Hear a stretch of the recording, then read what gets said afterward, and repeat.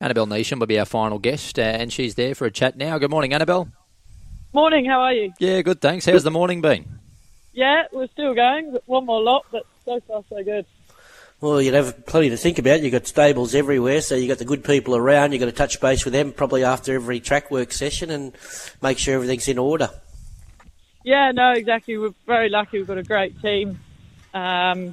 And yeah, Saturday mornings are always an exciting day with the races on and, you know, obviously a full morning of track work. So, yeah, last weekend of the season today. Got a couple of promising fillies in the first. I know it's a hot race, but Sounds of Heaven, she's been back to the trial since that pretty well encouraging debut. Yeah, she's a really nice filly. She's got a lot of natural speed. She's very quick out of the barriers, so it's an ideal draw for her today. I just hope she can relax and see out the 1100. I think if she can, she's a really smart filly. We've always had a lot of time for her. She's still a bit of a work in progress, but she's got bags of ability and maps nicely. And the other filly, Porta Rosa, she ran in some nice races last prep. She's still a maiden. Hadn't really planned to go to this race, but her trial was very good last Friday. So we thought, last 2-year-old race of the season, we thought we'd have a throw at the stumps, and if there's excessive speed in the race, she'll be strong late. I was taken with her trial last week. I was taken with her first prep. She just looked a filly that would be so much better with a prep under her belt. Is that what you're thinking with her? Yeah, exactly. And I she'll get over a bit more ground as well, but it was a good enough trial last week to suggest that 11 would be okay today. But yeah, you're right. She was quite raw last prep. We threw her in the deep end, and she had a trip down to Melbourne. She got a bit caught up in that awful fall.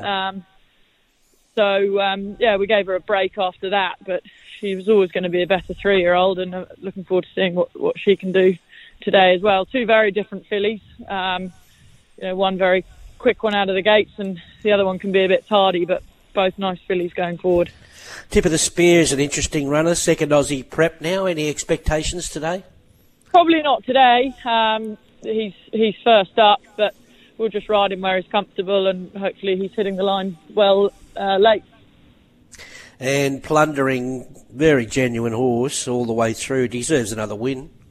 Yeah, he does. He's had 3 seconds in a row now. Just keeps finding one too good.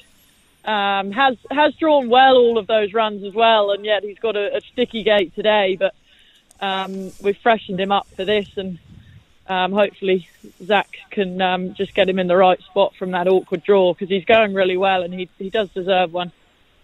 You've scratched your other couple there. Is there a winner anywhere? A winner at Newcastle? Oh, I've got a couple of nice runners at Newcastle.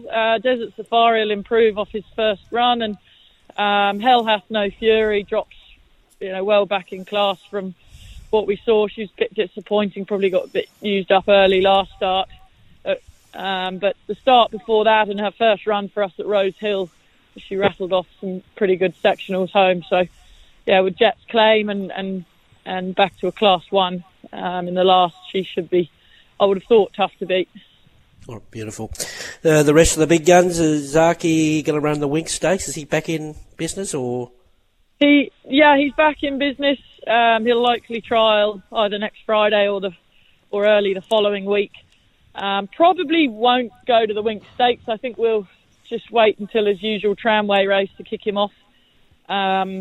Just a short enough turnaround going into we ran him in the Doomben Cup. It's just a bit of a short turnaround to get him for the stakes.